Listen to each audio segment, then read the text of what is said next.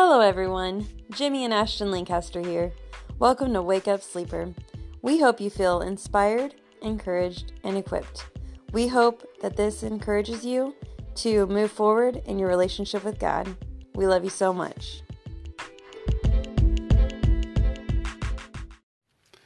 Hey guys, Jimmy here, and today we're going to be in John 15, starting in verse 5. And Jesus says, I am the vine, you are the branches. Those who remain in me, and I in them, will produce much fruit. For apart from me, you can do nothing. This passage right here has been speaking to me for a long time in my Christian walk. The word remain is such a great word. Some other translations say dwell, to stay in place, to be there. I think of those moments in our lives where we want to remain somewhere, like a vacation that's so beautiful. You're like, man, I could just stay here, I could live here, look at that ocean.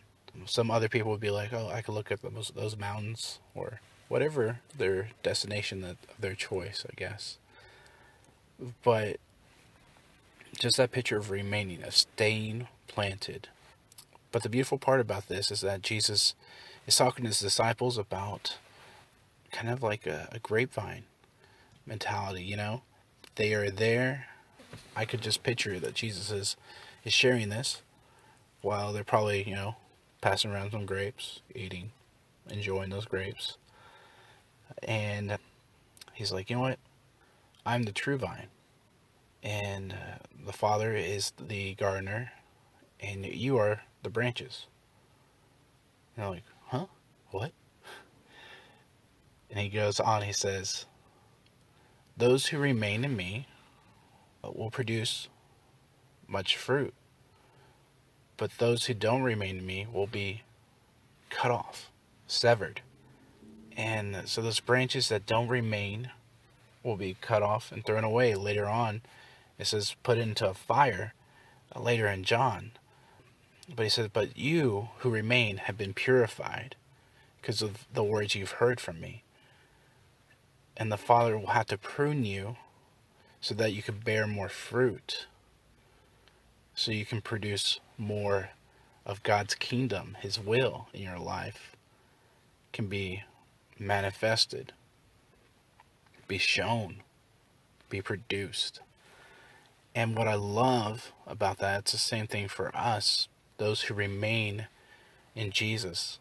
Jesus, the Father, has to prune things in our lives, has to cut back some things good, some things that are bad, our old self, some things that we put in front of Jesus that shouldn't be in front of Jesus, and he prunes it, he cuts it, and he allows life to be even more flourishable in our life with God. What does that look like today, here? That means God starts changing your old habits and creating new habits in him. That he starts the character that you have, whether you felt good or bad about it, he starts making it more his character. So you start being filled by the fruit of the Spirit: love, joy, peace, patience, kindness, gentleness, and self-control. Those things start becoming more evident in your life. And it's beautiful because we are just a product from the vine, because we're connected. The word that, just the picture that keeps happening to me as he keeps going down in chapter 15, which is great. You should read it. If you haven't, go ahead and do it. He keeps telling his disciples, remain, remain. That word remain keeps popping up. Remain, remain. And the beautiful picture in verse 5, it says that you remain in me. If you don't, you can't do anything. Meaning, without me, there's no life. But with me, you can have life, and life to the fullest, which is Scripture. Jesus said this, that the enemy comes to kill, steal, and destroy, but I've come to give you life, and life to the fullest. That's also in John. So for us, here's my encouragement for today. remain in the Father. If you're having trouble, ask God, for He's faithful and He is good to help you through this time. And if you don't have a relationship with Jesus and you want a relationship with Jesus, ask Jesus to come into your life. Ask Him to change you from your old self to the new self that He's created for you to live. And that, yes, this life will be hard, and those moments of pruning hurt.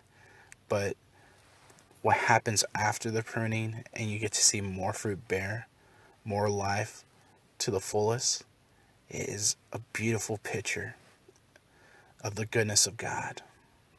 So today we pray, God, we ask you that you would just intervene in our life, Father, that we would remain in you, and that we would seek you, Father, first, before anything else, that we would spend time with you, even though we become so distracted, Father, that we be rooted in you, to the vine, the true vine, Father. We love you, Father, and we praise you and we give you glory. And it's Jesus' name we pray. Amen.